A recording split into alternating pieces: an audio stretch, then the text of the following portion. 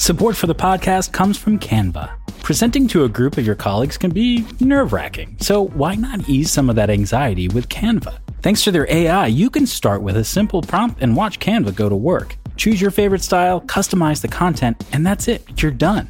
It's a serious time saver. Whatever you do for work, Canva presentations can give you a head start on your deck. You generate sales presentations, marketing decks, HR onboarding plans, you name it. Finish your deck faster. Generate slides in seconds with Canva presentations at canva.com, designed for work.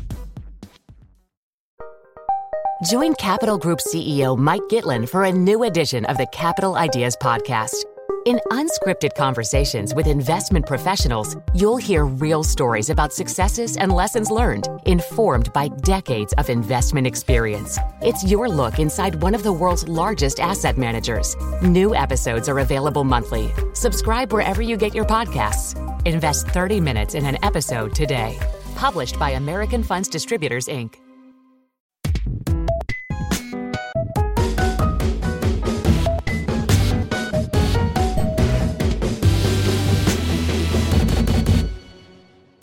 Hello, and you're listening to The Vergecast, the flagship podcast of recovering from the CES funk. I'm your host, I'm your friend, Alex Kranz, and I am joined with the lovely Jen Toohey. Hello. The lovely Chris Welch, and the lovely Andy Hawkins. Hello. Two of the three of these people were at CES last week. And so we're going to be talking a lot about CES today. We're going to be talking about smart homes. We're going to be talking about TVs. And as you probably guessed from Andy being here, we're going to be talking about cars. And next week, we're going to have another special episode, still getting into CES, where we're going to be talking with Monica all about the laptops and that weird dual screen laptop that she's actually obsessed with. And we're going to be talking with Victoria Song about all kinds of health stuff that happened at the show. But today, we're talking about what really matters. That was my segue there, wasn't it? That was your segue. But let's just get started, because Jen, it feels like we voted Matter as like the thing of CES. This was the big thing at CES. You made a very passionate case for it. Now you have to do it again for all of our listeners. I did not. It was not my suggestion. I just want to point that out.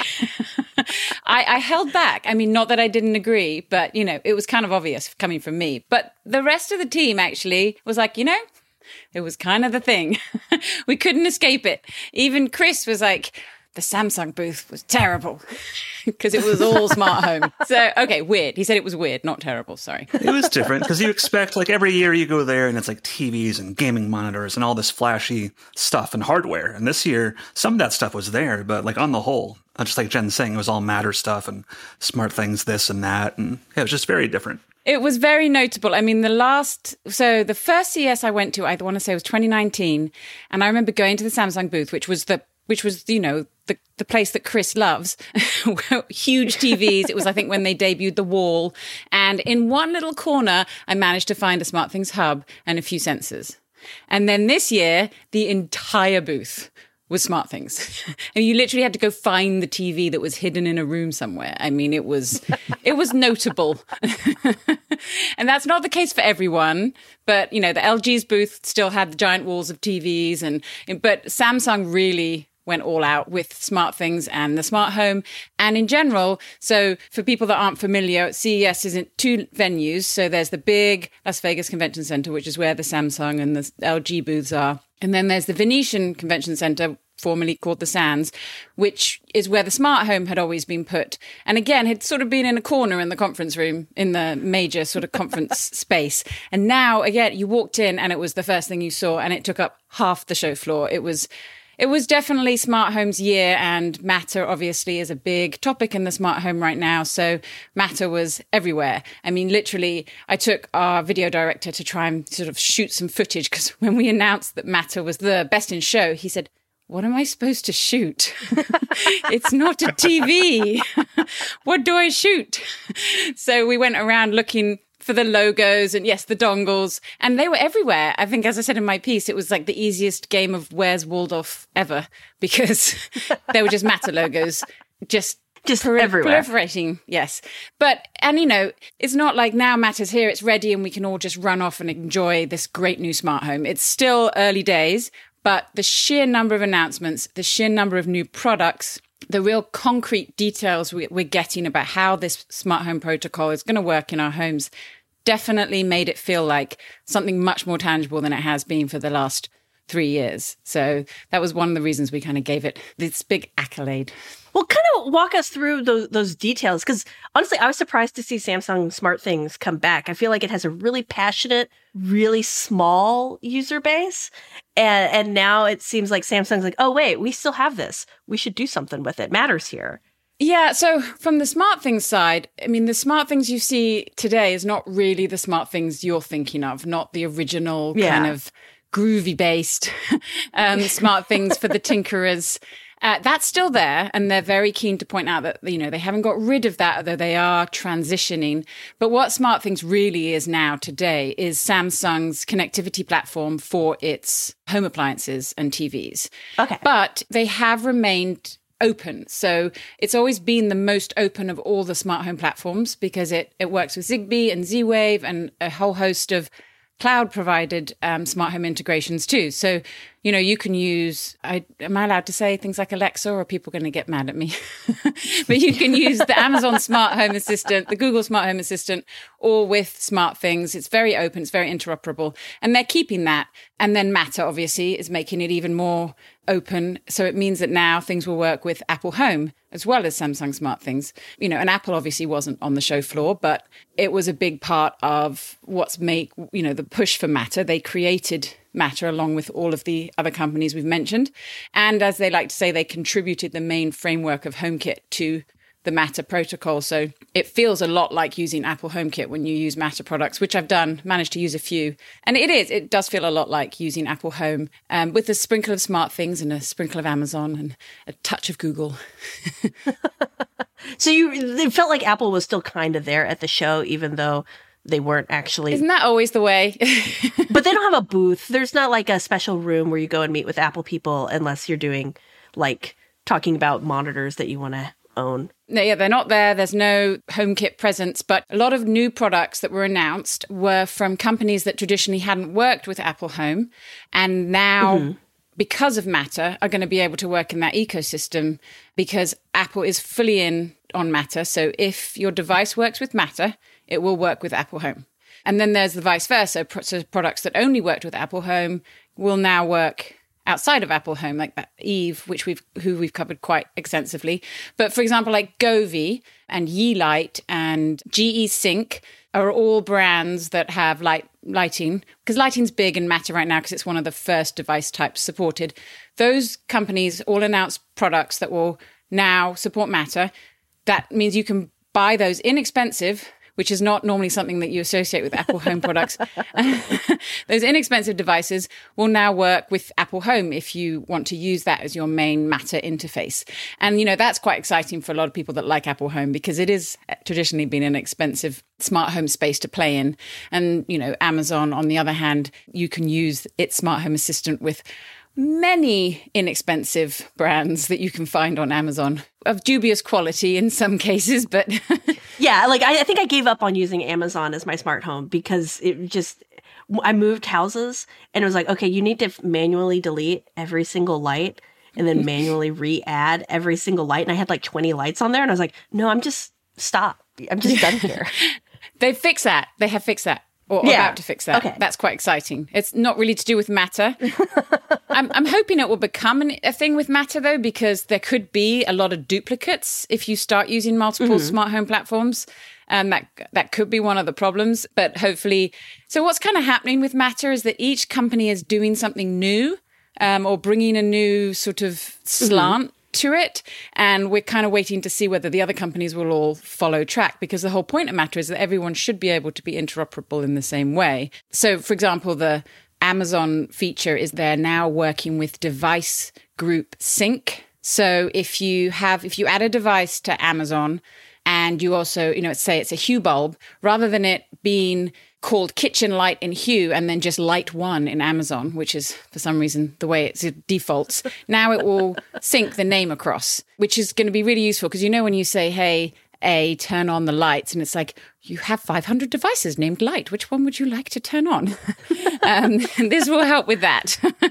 And, that kind of just keeping your smart home a bit tidier, because you're so right. You should see my Amazon Alexa app. It's kind of scary how many devices I have in it. And I think we're going to save that one for the Halloween episode. Like, we can't show that right now. It's too sensitive, too scary. I have a question. Yes, and as a smart home agnostic, I don't have any smart devices in my home, and I'm generally wary of handing over my personal data to companies like this. And I have, sort of like the basic laundry list of concerns that people have for not installing any of these devices in your home. Did you get a sense from the show that the companies that are building these products are getting better at bringing new people in as consumers, or do you feel like they're preaching to the choir and still continuing to sell things to like the people who are already like invested in turning their home into a smart home? That's an excellent question, and actually one that was definitely on everyone's mind, because it is the latter. Because Matter isn't actually going to be that great initially for people who are already invested in the smart home. It isn't as functionally advanced, so you won't be able to do things like adaptive lighting, so where you have your lights change color in sync with the sun, or dynamic lighting effects, like your hue lights will kind of flash with your TV, those kind of things. Those features aren't available in Matter, so it doesn't mean you won't be able to use them. You'll just have to use the relevant company's app to get to that function. So really what Matter is designed for is to be really simple for people who've never used the smart home before. So that when you go to Lowe's or you shop on Amazon or Best Buy and you're like, well, I need a new thermostat and maybe I need some new light bulbs, and you buy them, and as long as they work with Matter, then you can set them up with any smartphone, any ecosystem, any smart speaker you have in your house. You don't have to look for all the little works with badge to see whether it works with your phone or works with your voice assistant. So that's really the sort of core purpose of Matter, is to make it really simple so that everyone can use it. Because right now the smart home is not simple. It's far from it, which is why I have a job, really. Well, thank God for that then. It's like Jen, Homebridge, Hoobs. These guys are like, we need it to be super complex for as long as possible. Yeah, I mean, and Matter does work with those platforms too. So, it's less exciting right now for people who are already really deeply involved in the smart home. The most excited group was probably the HomeKit users, because they're getting access to devices that they didn't have, and they won't have to use devices. They won't have to use Hoobs and Homebridge to bring those devices into their ecosystem. Like your Nest thermostat will work in HomeKit natively now. Your new one, though, not the old one, which is really annoying, because I want the learning thermostat in my HomeKit. But anyway, digress. Yes. And that's where you hear a lot of complaints about Matter, is people are like, oh, it's really not that exciting. It doesn't really add any new features. It's kind of boring. Well, that's kind of the point. It's plumbing. Yeah. It's roads. It's infrastructure. It's just making everything work properly, which it hasn't done for a long time. Chris, you saw a bunch of TV stuff. Were you seeing any like that? Was Matter trickling in there too for you? Yeah, I think they said that all the LGs now support Matter. They did last year too, I believe, but this year that's there again. And I think some other companies are also on board. But so yeah, it's definitely kind of like naturally making its way across all the big brands. Not sure what that'll look like in TVs necessarily. Like some might have hub apps and stuff like that, but they will support it like at the core, which is nice to see. Yeah, I think Hisense just announced that it's supporting Matter. It just announced it at CES. And basically, I think ultimately TVs can be Matter controllers. So you wouldn't even necessarily need any kind of hub device separately. And that's another part of Matter, is the idea being that these hub devices will already just be built into what you own or buy. So you're not going to have to buy extra little dongles and what's its names to make your smart home work. And then Samsung actually announced that going forward, it's going to build Matter and Thread directly into its products. So all TVs, monitors, and their smart fridges will have refrigerators and the fridges. Yes. Yes. They all currently have SmartThings software hubs in, and then they will also get a Matter Thread chip. Matter Thread Zigbee chip. Nosy Wave. How far do these upgrades go back? Because I know I've got a 2017 LG that I'm trying to bully Nilay to also replacing his. And we're stuck on the pre-HomeKit, pre-smart home stuff right now. They're like, no, we don't have support for AirPlay. We don't have support for Chromecast. Sucks to be you. And we're probably not going to get that support now, right? Like these older products just aren't going to get it. You're just going to be SOL. Yeah, no. Yeah, unfortunately. There was a lot of talk about backward compatibility, and for connected devices, in some cases, there will be bridging opportunities. So like Philips Hue has a Matter bridge. Oh, sorry, its bridge will be updated to support Matter, and it's proudly said, and rightly so, that its original Philips Hue bulb that you could have bought 10 years ago will support Matter through that bridge. So that's great, but there's not a lot of, it's going to be down to individual manufacturers to support that, to add Matter to their bridges if they have devices that connect to the bridge that can then connect to Matter. But in general, most of the benefit of Matter is going to be going forward. When you buy new devices, you're going to see an easier setup and easier connectivity and easier interoperability. One good sign for your old TVs, though, and old fridges and old washing machines, if they have any kind of Wi-Fi compatibility. So, going back about 10 years, most appliances have some compatibility with Wi-Fi. There is the new Home Connectivity Alliance is working to do sort of a similar thing to Matter, but cloud to cloud, because Matter's local, something we didn't mention, but that's one of its sort of selling points.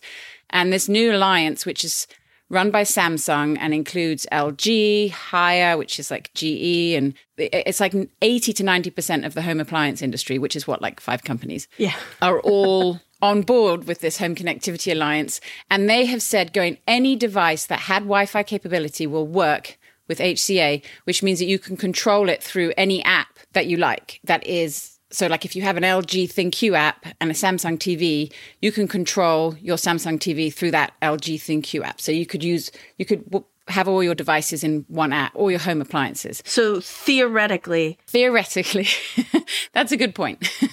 Well, because I mean, I definitely have that horrible LG app, and it is truly the worst. It's quite one bad. of the worst apps on my phone. I only use it when I can't find the remote, and I'm too late and too tired at night to look for it reasonably. And even then, I cry when I use it.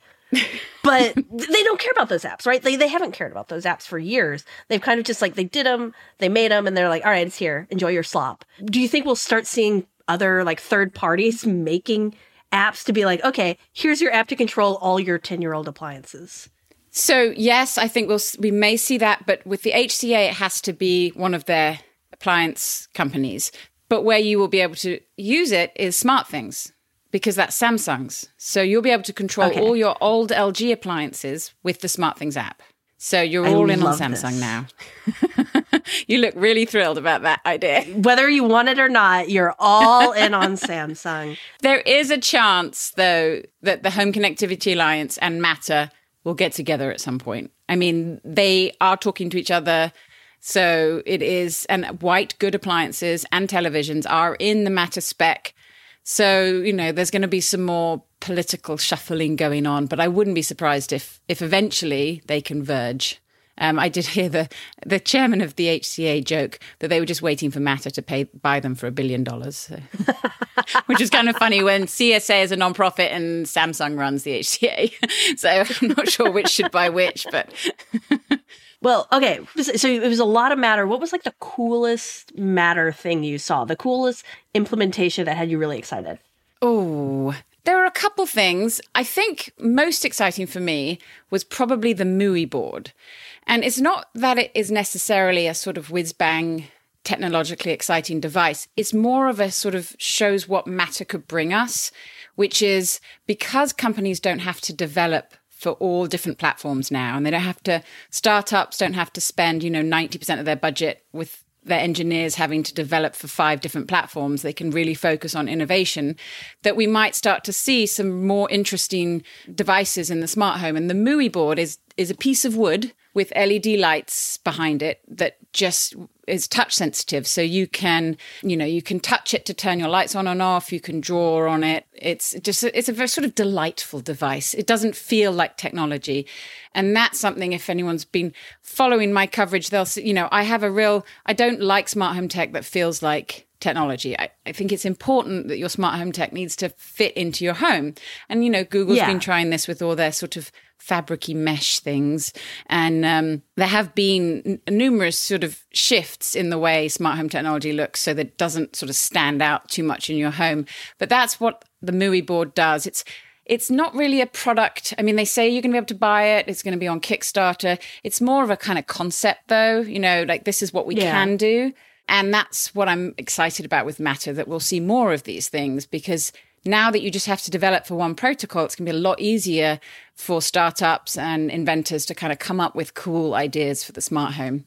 And, there's some fun stuff. Like, I actually think some of the new hubs we're going to get are kind of fun. Like Samsung came out with the SmartThings hub, which was a shocker because they had stopped making SmartThings hubs years ago.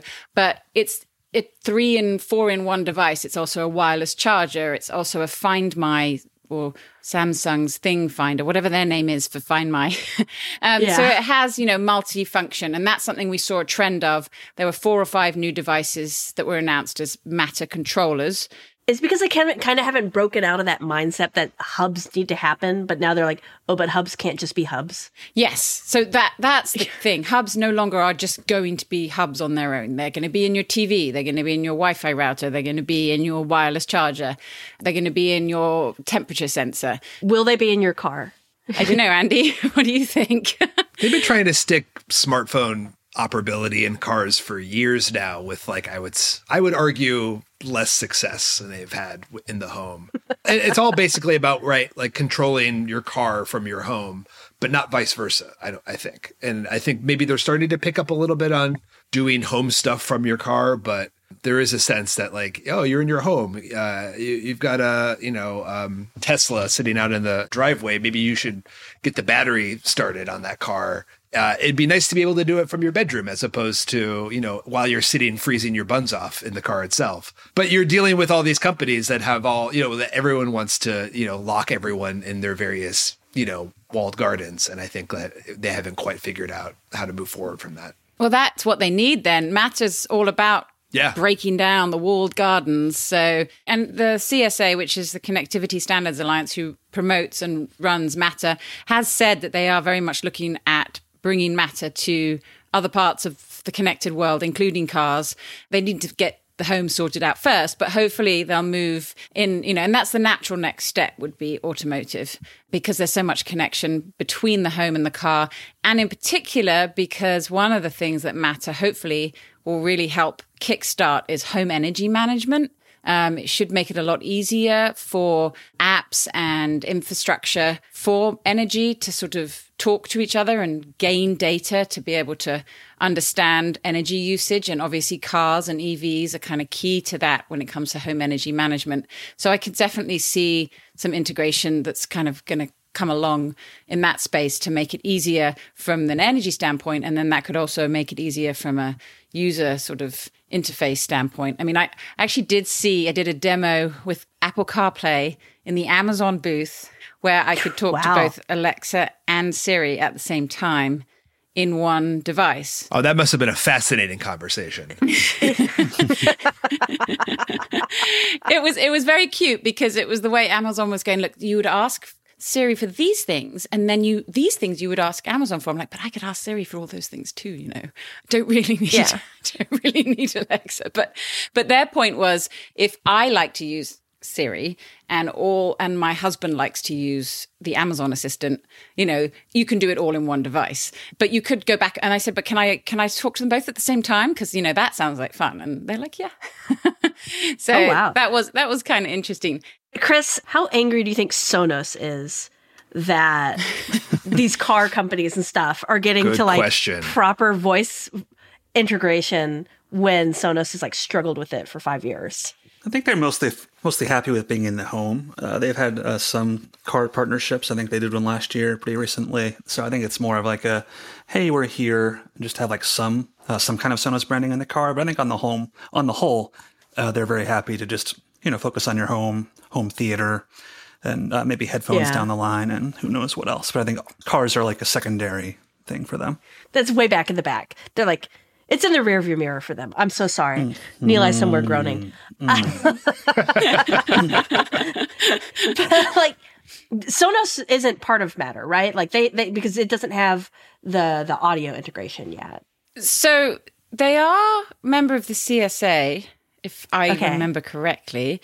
But from the conversations that we had in Amsterdam, which is where they had a Matter kickoff event last year, they're sort of just there for the view at the moment.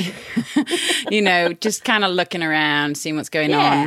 Yeah. And that's true of a lot of the sort of speaker manufacturers outside of the smart speaker voice assistant manufacturers, because for them, especially for Sonos, who already has their sort of home audio multi-room audio pretty nailed down, there isn't really much benefit that they can see at the moment. Right now, speakers are not part of any Matter spec. So I know one of the questions people kept asking me was, now can I add my Google Nest Hub to my Apple HomeKit? And, that stuff isn't going to work yet. But I think in the future, they are trying to move that way. I think there's resistance, though, because the way Matter works is they create tiger teams, where they get all the people from each group together who are, so like Sonos and Bose and name me some speaker companies, Chris. JBL. JBL, yeah. Sure. We'll get together in a room and talk about how they want Matter to work with their speakers. And then they go to the CSA. And they don't. Right. And that's the thing. They don't do that. So that hasn't happened yet, from what I've heard. So it would need some consumer pressure, I think, to move it along. All right. Well, we're going to take a break. And when we're back, Chris is going to tell us all about the TVs that truly sucked at CES. I'm so sorry. I will not stop. Stay tuned. We'll be back.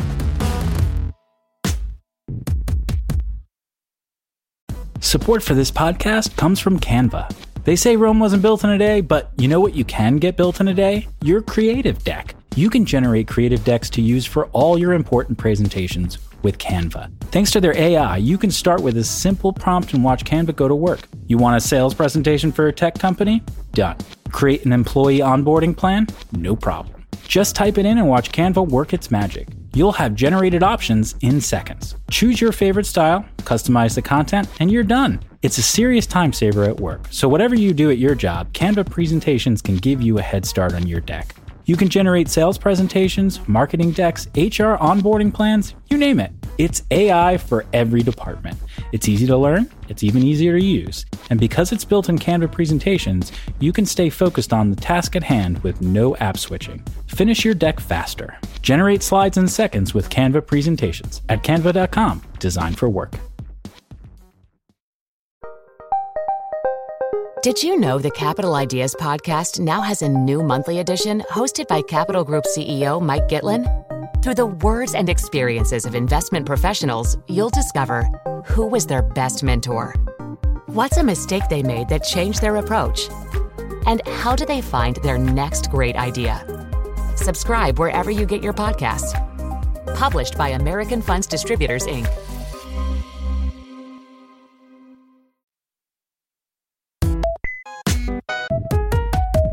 And we're back. Chris, I know this was such a big CES show. Jen was having an awesome time seeing everything, and TVs were kind of like a little quiet this year. There wasn't as much big stuff happening in that space. Yeah, it was pretty low key. I think we finally got over that hump of like 2 years ago where like some of like all these HDMI 2.1 features like 4K 120, VRR, those are finally fairly widespread across all TVs right now. So if you spend like $700 or like $800 on a TV, you're going to have those features now. That really wasn't the case necessarily 2 years ago or even last year in some cases. So I think that's finally settled. And this year, we saw like a focus on brightness, especially with OLED. Those are getting brighter and trying to close the gap with mini LEDs. So both Samsung and LG said they have the brightest OLEDs yet they've ever made. So they're trying to close that gap with mini LEDs from TCL and Hisense and just get the best of both worlds. But on the whole, it was like software. They're saying, we can, pick out the subject in scenes now and give them more depth and make them feel more lifelike. There were quite a few tricks using AI. What does that mean? Right.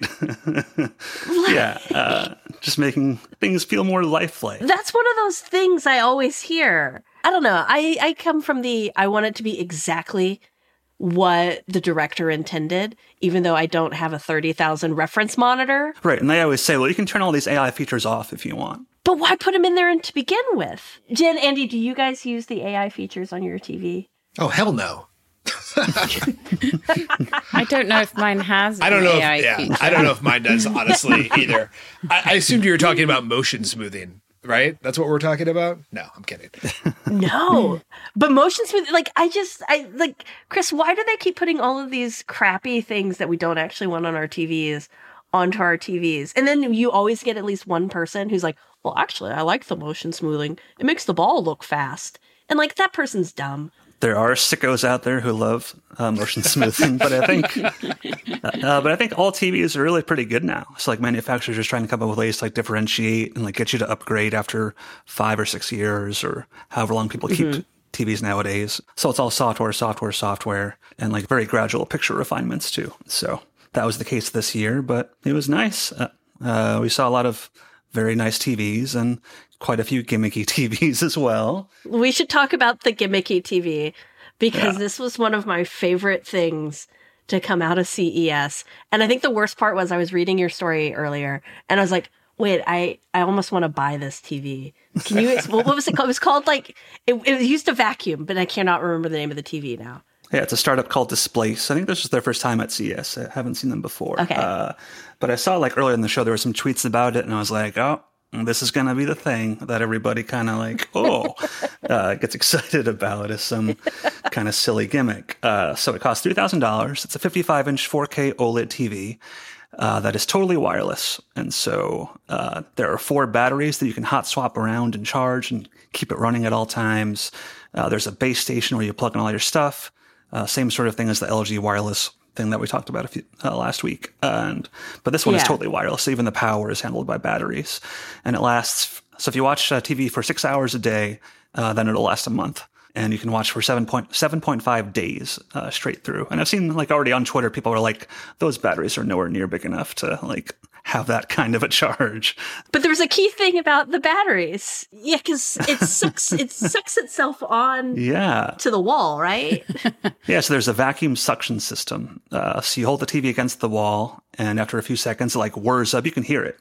And then it just kind of like sticks to the wall, and you just kind of back away, and it's on there. You can like pull at it and tug pretty hard, and it stays on there. But that is also battery powered. So in the event that all the batteries run out, your $3,000 TV will just fall to the floor. That's where we're at with the CES gimmicks. I'm all for the wireless stuff, though. Ultimately, I don't think one day we will have no wires in our home whatsoever, anywhere. Yeah. Our lighting doesn't need wires. Things just don't need wires. We have wireless power. I mean, that's another thing we saw, the wireless power, which I know has been around. They've been promising for years, but it seems like it's getting closer. They'll get there one day. Right, yeah, patience, y'all. Just don't force the hand.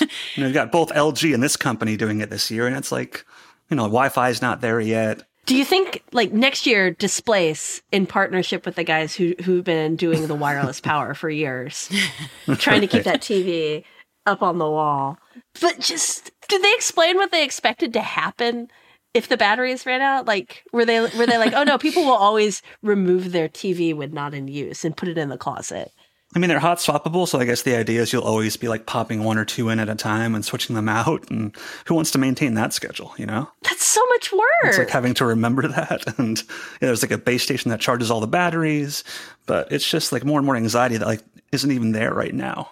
Who wants like battery charge status for your TV? It's like range anxiety for your EV. Right. It's the same exact thing, but for TVs now. Suction anxiety. Yes. We have to pause a minute for that one. I'm so worried that my TV isn't sucking well enough. How do you go to bed at night? Like, oh no, I can't I would wake up every 30 minutes being like, is my TV still on my wall? I could just take it off. Honey, the did you take it down? I didn't take it down. Maybe we just need to position like a bunch of pillows under the TV so that it can fall gracefully.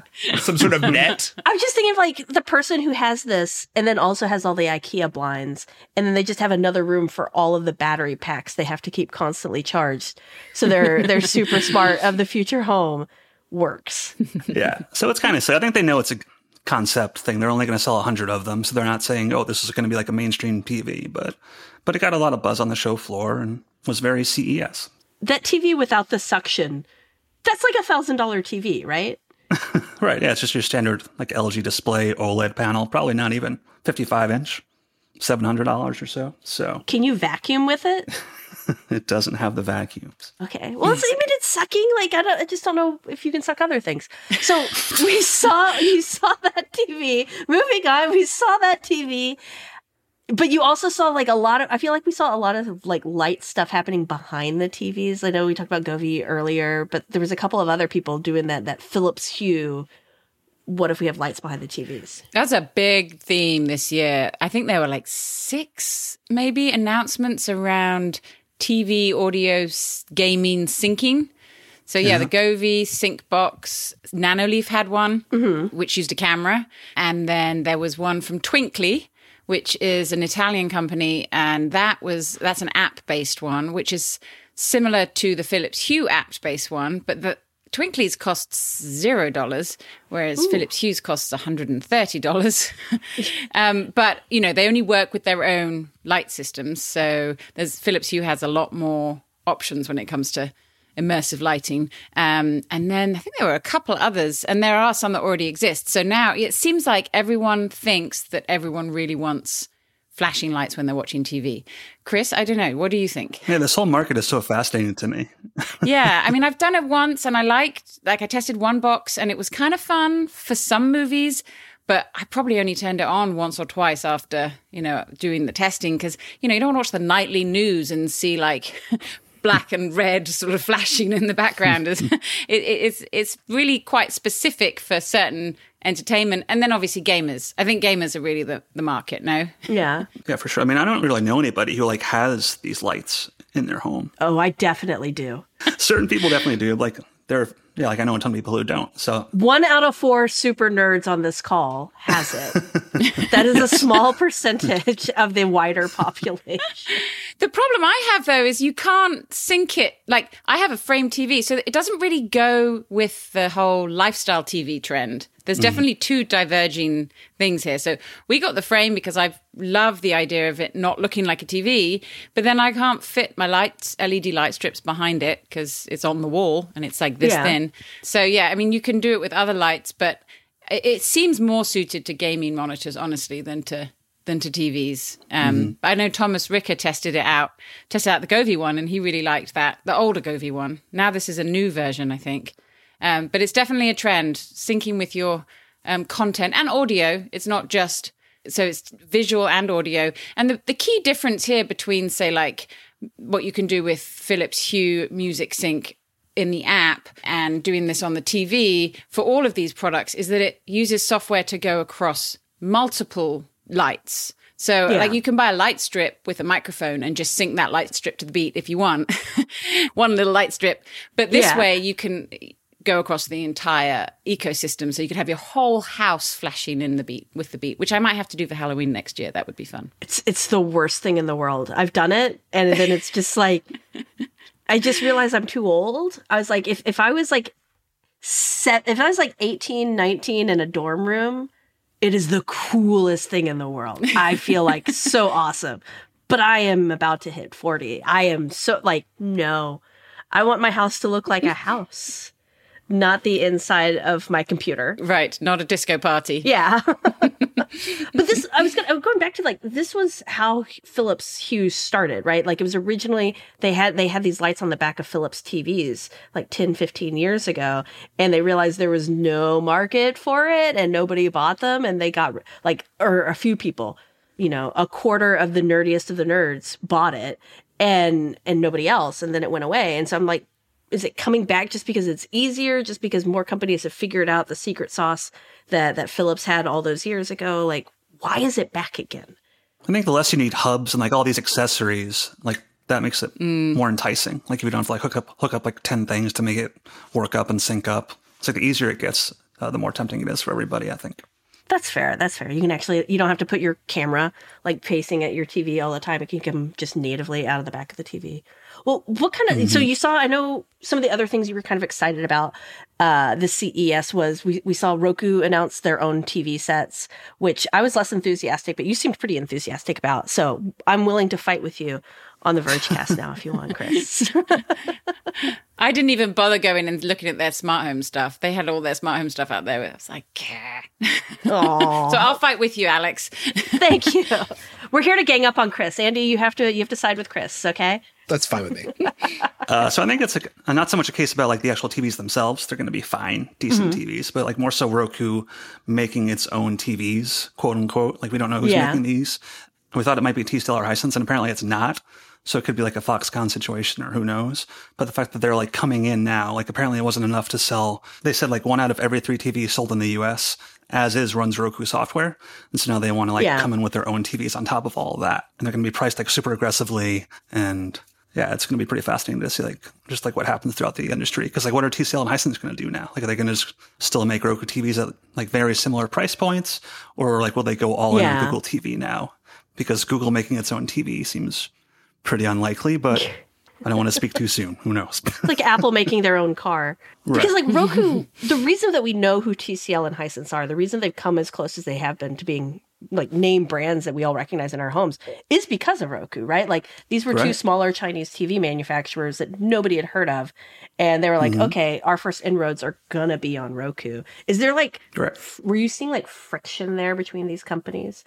Now that Roku's like, we're doing it on our own. That's a bit too early to say, I think. But like all the TVs that were announced by TCL this CES, those are only Google TVs, and also Hisense, the same thing. So all they showed off were Google TVs. Now they come in waves. Like sometimes TCL will do like a phase of like Google TVs, and then come spring they'll do Roku. So it's like too early to say like what the ripple effect's going to be. They know obviously that Roku is coming into like their space, and we'll see like how good the TVs are. I'm very curious about because like TCL and Hisense make very phenomenal TVs for like $800, $1,000. So I'm not sure that Roku can really like top them just coming right out of the gate, but we'll see what they can manage. And I think like I'm not sure how it's going to matter. I'm not sure how it's going to matter if they don't actually like beat TCL or Hisense like based on, just like sheer picture quality, because they're going to be in like every Walmart and Target and be priced super aggressively. So I think they'll make a dent. That was like a big part of their selling point with those original TVs, right? Like they were like, okay, you don't know who TCL is, you don't know who Hisense is, but we, Roku, and we worked with them to make sure the picture quality is good. So it's kind of like they're doing that again, but they're like, but we don't want to even partner with these brands. We just want our name on it. Don't care about who it is. Right, yeah. So they're going to be out this spring. They're going to come in like a ton of sizes. They start very cheap. I think even like the 75-inch model is like well under $1,000. So, oh wow, yeah. So they're coming full force. Are you going to be just surrounded by TVs when I get to the office, softly weeping under your Roku pile? That is very likely. Come April, it's always that time of year where they start coming in. So we shall see how they end up. But plus, like Roku now, they can like have the full stack. They can like do all this advertising stuff. They already do a ton of advertising. That's like a huge part of their business. And now they have the full stack of hardware and software. And so that just gives them even more power and control. Was there anything besides Roku that really just got you excited as far as TVs go, despite it being kind of a, all right, year for TVs? Probably the Samsung QD OLED. I think it's kind of super fascinating how like within 2 years, Samsung Display has kind of come into the OLED market and like beaten LG Display at it. The QD OLEDs. Really? Yeah. So like it's more vivid color and the color brightness is better. So like it gets brighter and it looks better than LG's do. Samsung TVs still don't do a Dolby Vision, which is like their one like major come on already. Let's just do this. I mean, they've got Atmos, but no vision. So it's like, they're just saving that for 1 year where there's nothing else to announce. And they're like, okay, now we have Dolby Vision as well. But so they said the QD OLED can reach up to 2000 nits of brightness, which is like right up there with the very brightest mini LEDs. And like, granted, that's just like one small part of the screen that's going to hit 2000 nits, but that's like way better than where things were even like 2 or 3 years ago. So then like a very short time period, these OLEDs have gotten very, very good. So that's the TV I'm probably most excited about. So for years now, it's always been like, if somebody says, I want to buy a TV and I don't want it to be like a TCL or a Hisense, I want to spend some money. You just say, go get an LG OLED. Are you now saying maybe go look at those Samsungs? Yeah, the Samsung was great last year too.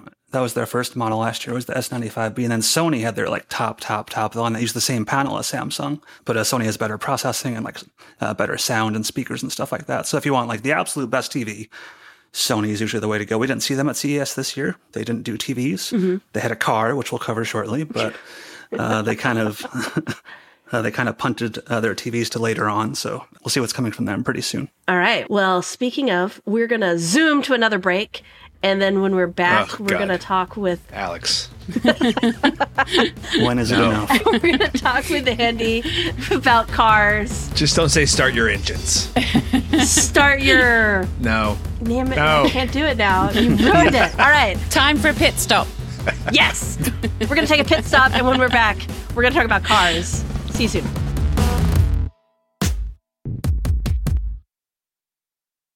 Support for this podcast comes from Constant Contact. If you're a business owner, you already know that it's really, really hard to cut through the noise of everyday life.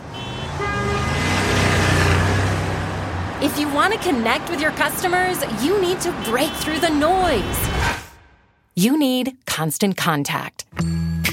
Constant Contact is a marketing platform that makes it easy to reach new audiences, grow your customer list, and connect over email, text, social media, and more. Whether you're a marketing guru or just learning the ropes, Constant Contact offers writing assistance tools and automation features that make it simple to say the right thing at the right time. So get going and start growing your business today with a free trial at ConstantContact.com. Just go to ConstantContact.com right now. Constant Contact, helping the small stand tall. ConstantContact.com. Eurovision is here. This year's contest gets underway this week in Malmö, Sweden, but this year's contest comes with a dose of controversy. I'll give you one guess as to what people are mad about. Yes, correct. It's that. Organisers of the Eurovision Song Contest say they are assessing whether Israel's entry breaks the rules on political neutrality. I think it's a shame. I think there's no way that Israel should be able to participate in Eurovision. Pro-Palestinian protesters are taking to the Swedish streets. More than 1,000 Swedish artists, including Robin, have called for an Israel ban. Some European politicians are joining them. Charlie Harding from Switched On Pop joins us this week on Today Explained to help us figure out if Europe can sing its way out of this situation.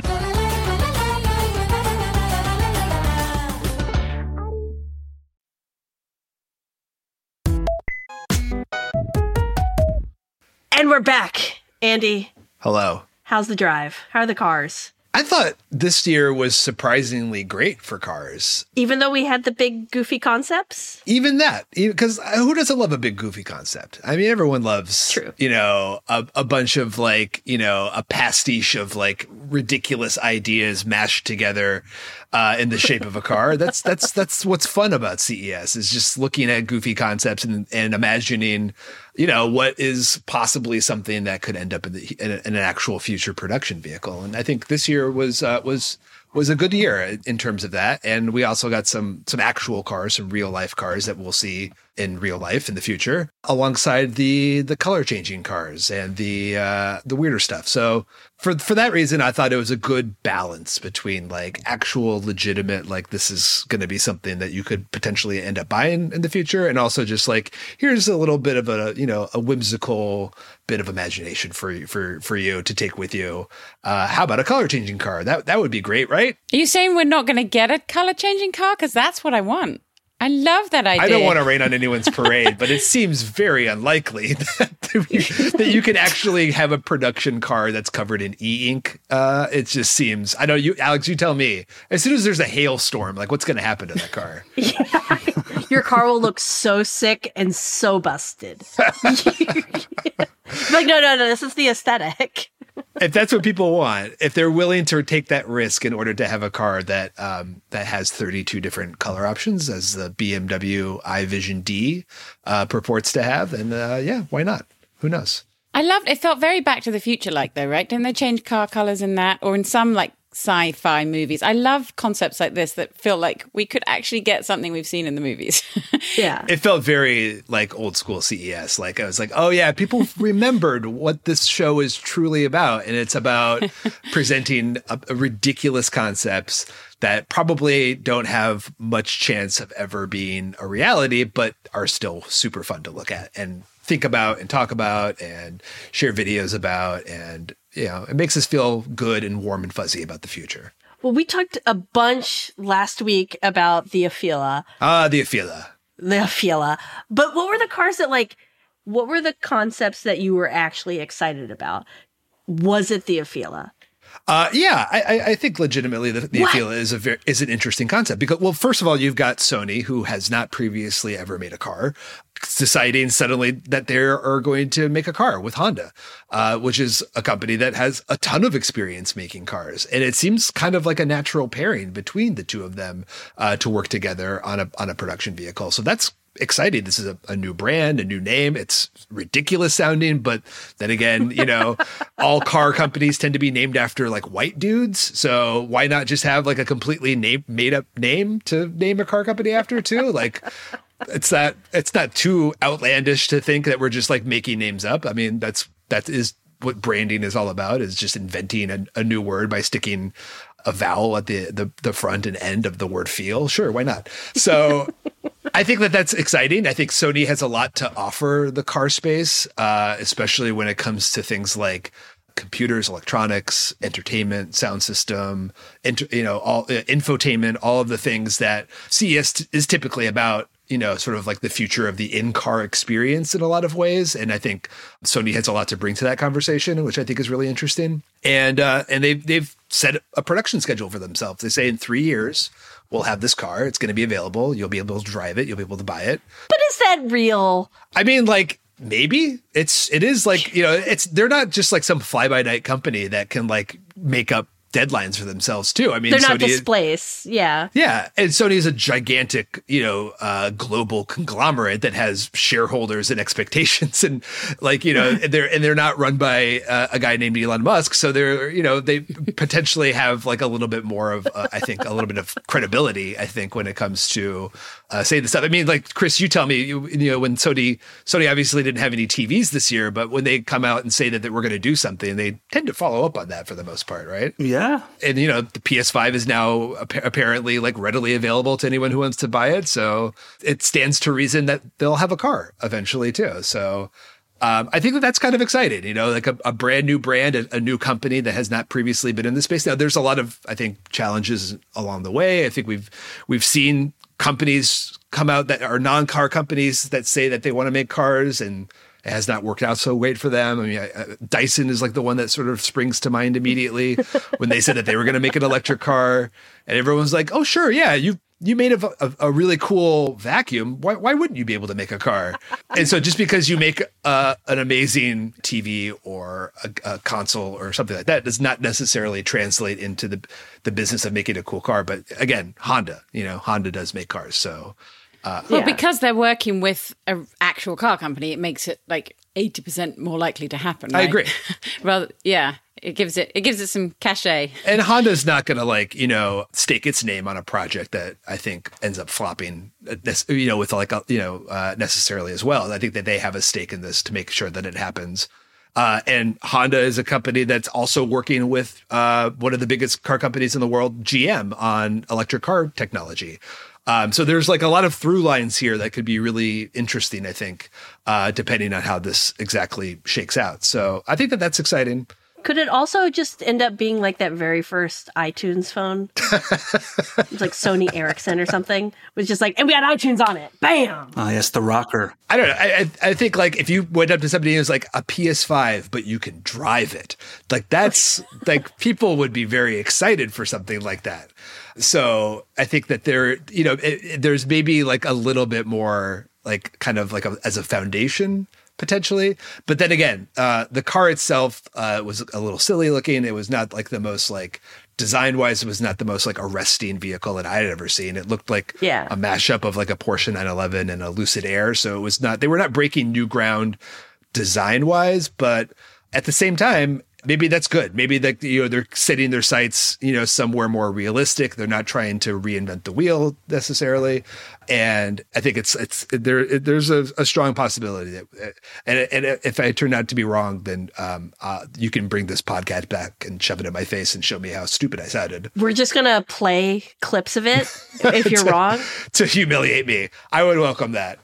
Well, what other concepts did you see that you were like kind of excited about? Or it doesn't have to be concepts. It can also be real cars that we know will actually exist next year. Yeah, so like Volkswagen came with a real car. They have the ID.7, which is a family-sized sedan, their next global EV after the ID.4, which has been on sale for a number of years. And I think it's kind of cool that it's a sedan. I mean, that's not something that most car makers are proposing these days, especially American car makers. And we saw that with Ram at the show, where they had their Ram 1500 Revolution, which was a big ass truck. And that makes sense because Americans love their big ass trucks. But here comes the Germans, and they're like, oh, but what about the sedan? Yeah. And I think that's kind of cool, because I think like they can't all be giant, humongous trucks with batteries as heavy as a Honda Accord, because then you're kind of negating the whole idea of electrification. The industry is shifting to electric. If they're all trucks, we're just going to end up in the same place that we are today, with a lot of environmental disaster, basically, because of the mining that needs to take place, the effect that these heavy vehicles have on our roads today. They're way too heavy to really, our road infrastructure already sucks at supporting Ram 1500s and their ilk. And I think the fact that a battery-powered Ram 1500 would be exponentially heavier than the gas-powered one is just going to, you're going to see sinkholes across the nation as a potential outgrowth of that. So I thought it was cool that Volkswagen was like, hey, what about a sedan? I don't know. We'll see how well that sells in America, but I think like you need to have all the form factors. If we're going to be like an electric car world now with no more gas, that's going to take a couple decades to do. And they can't all be trucks and SUVs. There needs to be a mix of form factors. And the sedan is obviously, I think, a very important one to keep in the mix. And so I'm glad to see Volkswagen's keeping the torch lit for the sedan, the family sedan. Yeah, well, honestly, the EVs are never going to take off until you get the soccer mom into the EV. And right now, there is not a decent vehicle for a family. That's right. And you really, we're the ones on the road all the time. So. Yeah, no, I know. We need a minivan too. There needs to be electric Honda Odysseys, electric Chrysler Pacificas, Kia Sorrentos. There needs to be all the beaters and the jalopies and the junkers. We need all of those to be electric, because that's the only way we're going to get like carbon out of the situation altogether. And obviously we need bikes and scooters and like smaller form factor vehicles as well. And there were a lot of those at CES, and there were some cool ones to see. I think Cake, which is a great band, a great 90s band, but also a great Swedish electric motorbike company. They released at the show a pretty cool looking e-bike that's for the US for the first time. Really great looking. The design is awesome. I know Thomas Ricker has tested out one of their vehicles in the past. He's really excited about this new one that they've got coming out. So more smaller form, sedans obviously, but also more smaller form, weird smart cars, neighborhood electric vehicles. There were a lot of those at the show too. And I think that's, like a neighborhood full of electric golf carts that can go 30 miles per hour would be a really interesting concept that you'll never see. That's actually my neighborhood. Well, do you live in the Villages in Florida? Is that? I was like, that's my mom's neighborhood currently. Like, but we need to get our seniors into electric golf carts, and so those are a good way to do it. Those were like the main concept, I would say. The BMW color changing car, the Volkswagen sedan, the Ram truck. And there were some other ones as well, but I thought most of the show was focused on what's going on inside the car, screen stuff, tech stuff. We were seeing like Chrysler and reimagining sort of the cockpit. BMW was like, hey, how about no screens, but your windshield is an AR screen. And everyone went, no, that's a bad idea. That's a bad idea. Bring the Pontiac because we need to back. see through the windshield so that we don't run over people. And if I'm getting notifications about all of my, if I'm getting Slack notifications on my windshield while I'm driving, that doesn't seem safe. But it's an interesting concept. And that's what CES is all about, is interesting concepts. Well, and we've still got the Detroit Auto Show coming up pretty quickly, right? And that's where we'll see the more actual? Actually, no, they've moved the date of that. It used to be right after CES, which was always fun for all of the auto reporters and their deteriorating health. But now they've moved it to the summer. I think the Detroit realized they can't compete anymore since CES has become such a car show over the years that they just threw their hands up and said, screw it, we're going to move the show to the summertime. So now it's Detroit in the summertime. And, auto shows in general have like waned in relevancy over the last decade or so, but CES still has remained, I think, a pretty relevant auto show. And I don't think the pandemic has really had an effect in that respect. It still is a pretty great car show, and I think it's going to remain a really important car show, I think, moving ahead. Well, and they have tractors and boats and stuff there. Yeah. Yeah, it's like all manners of moving vehicles. There were electric boats, there was tractors. Yeah, I mean, like that's, I thought it was a positive development to see that the electrification shift and also more AI focused software applications were also making their way into like beyond like the consumer vehicle and into more industrial and commercial applications. Which I think is really interesting, especially for autonomy, because that's like when you think about like a tractor, you don't need a guy sitting in a tractor driving that back and forth across the field. A robot could very easily handle that type of situation. So that's a really interesting application. I think a lot more realistic application than your robo-taxis and your Tesla full self-drivings and things like that is something where you've got like sort of like a very well-defined operational domain, like a field, like a soybean field or a cornfield. Like that makes a whole lot more sense to have an autonomous driving bit of software doing that as opposed to your Tesla Model 3. Well, I will say, I was watching NBC this weekend after the show, and there was a whole segment about autonomous electric race cars. Oh, yeah. Did you check out the autonomous race cars? I have not personally checked it out, but I've been pitched by the Indy Autonomous Racing Organization many times, and they seem like it's really I'd love to check that out someday. They're an exciting organization. All the vehicles are driverless. They operate obviously on a racetrack, and it's all about speed, which is not something that you typically see AV developers focused on. They're all focused on safety and following the rules and making sure that we don't run over pedestrians. This is just go for it, knock everything over. And the racing guys are like, let's just make this go as fast as we possibly can, which is kind of exciting. And I think you're starting to see like motorsports are like really kind of like gaining prominence in the US, especially with like the popularity of F1. And then you've also got obviously Formula E, which is I think gaining a lot of popularity as well. So this could be like a possible next step beyond Formula E autonomous racing vehicles. I think is a very cool concept, and to be maybe like they'll get picked up for like a Netflix series or something someday. But like, would you really watch two computers just race each other? Isn't that just like watching the bots in Mario Kart race each other? People watch the robots fight, right? Isn't there like bot wars? Yeah, I was going to say robot wars. Robot wars. People love... I watch my vacuums fight each other. It's so much fun. People love that stuff. So the idea, because like there is like there's still a human element. Like somebody had to develop the software and the vehicle. There are people behind this robot that are racing on the track. And while there may not be a guy in the car itself, like there is still some sort of human element that was, and human ingenuity and all the effort and work that went into making those cars drive themselves that I think you can still celebrate and feel excited for. Well, you almost got me excited about autonomous racing. So well done, Andy. Hell yeah. All right, well, you guys have got to go recover from an absolutely exhausting but very awesome CES, so I'm going to let you guys go. This Friday, we are going to be back with another episode of The Vergecast, and next Wednesday, we will be back with even more CES coverage. This time, we're going to be joined by Monica and Victoria, talking all the wearables and all of the laptops and tablets and stuff. It is going to be a lot of fun. But for now, you can find everybody on Twitter. Andy is at Andy J. Hawk. Jen is at JP2E, and Chris Welch is at Chris Welch. I'm at Alex H. Kranz. Stay classy, have fun. See you on Friday. Peace.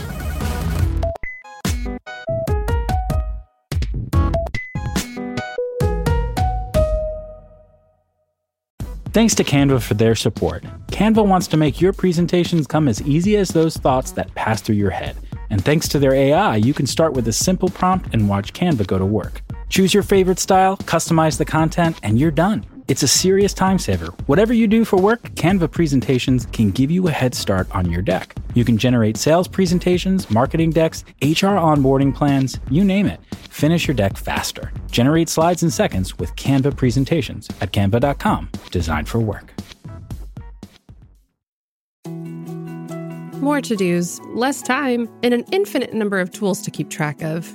Sometimes doing business has never felt harder, but you don't need a miracle to hit your goals. You can just use HubSpot, because their all-in-one customer platform can make growing your business infinitely easier. Imagine this: high-quality leads, fast closing deals, wildly happy customers, and more benchmark-breaking quarters. It's not a miracle, it's HubSpot. Visit HubSpot.com to get started today.